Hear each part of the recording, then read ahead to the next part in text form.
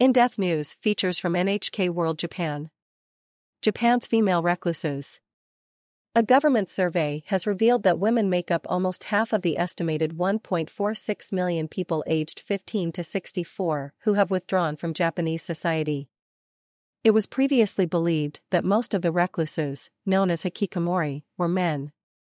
Some women who shared their stories on an NHK platform say they have lost confidence after struggling with discrimination and unrealistic expectations.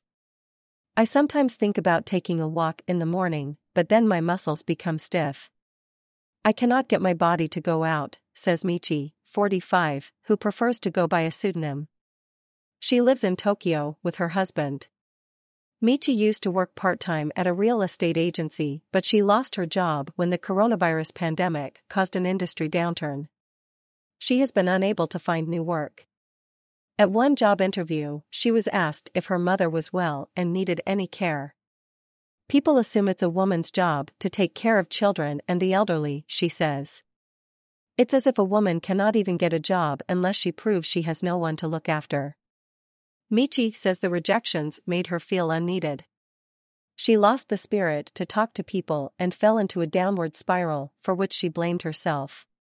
She felt conscious that she was doing none of what most women her age were doing: housekeeping, working, and raising children. People simply think I'm spoiled and entirely dependent, says Michi. I want to talk to people, but I'm at a loss what to say. Almost 1.5 million social recluses. Japan's Cabinet Office conducted a nationwide survey last November to determine the extent of social reclusion. Among 13,769 respondents, more than 2% of people between the ages of 15 and 64 reported they rarely leave home. 1 in 5 of the recluses cited the coronavirus pandemic as a reason.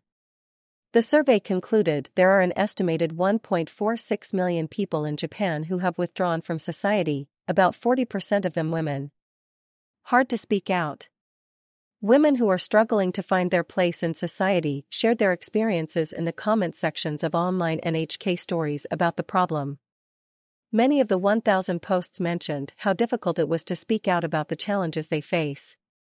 One woman in her 50s wrote she supported her family with housework and nursing care, but was unable to find paid employment as no one wanted to hire a middle-aged woman. She was repeatedly rejected. Another aged in her 40s wrote that she had quit a demanding job to try and have children. That didn't work out and she now felt distant from her friends. Journalist Kagami Masaki, who has covered the issue for more than 2 decades, says female recluses face different kinds of pressures than men. They want to pursue their aspirations and dreams, but they have housework and have to raise children. They likely refrained from making their voices heard even though they found life intolerable, he notes. A safe place to share worries. Efforts are underway to help women gain the confidence they need to connect with others. A support group holds a monthly meeting in Tokyo for women who have withdrawn from society. Participants share their stories in a safe, accepting environment. NHK was invited to hear some of them speak. One woman said all her peers had married, had children, and built a home. I can't tell them I'm having a hard time because I can't do what they've done, she explained. Another participant said she blamed herself for failing to achieve any of the goals that women were expected to aspire to, so she shut herself away at home.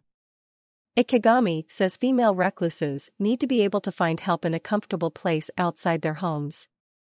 He notes they need time to adapt and be free from the gender stereotypes that have led to so many struggles. One step at a time, people can find happiness, says Ikegami. He believes if recluses can find a way to talk with others in a trusting relationship, they can reconnect. Morita Tomoko.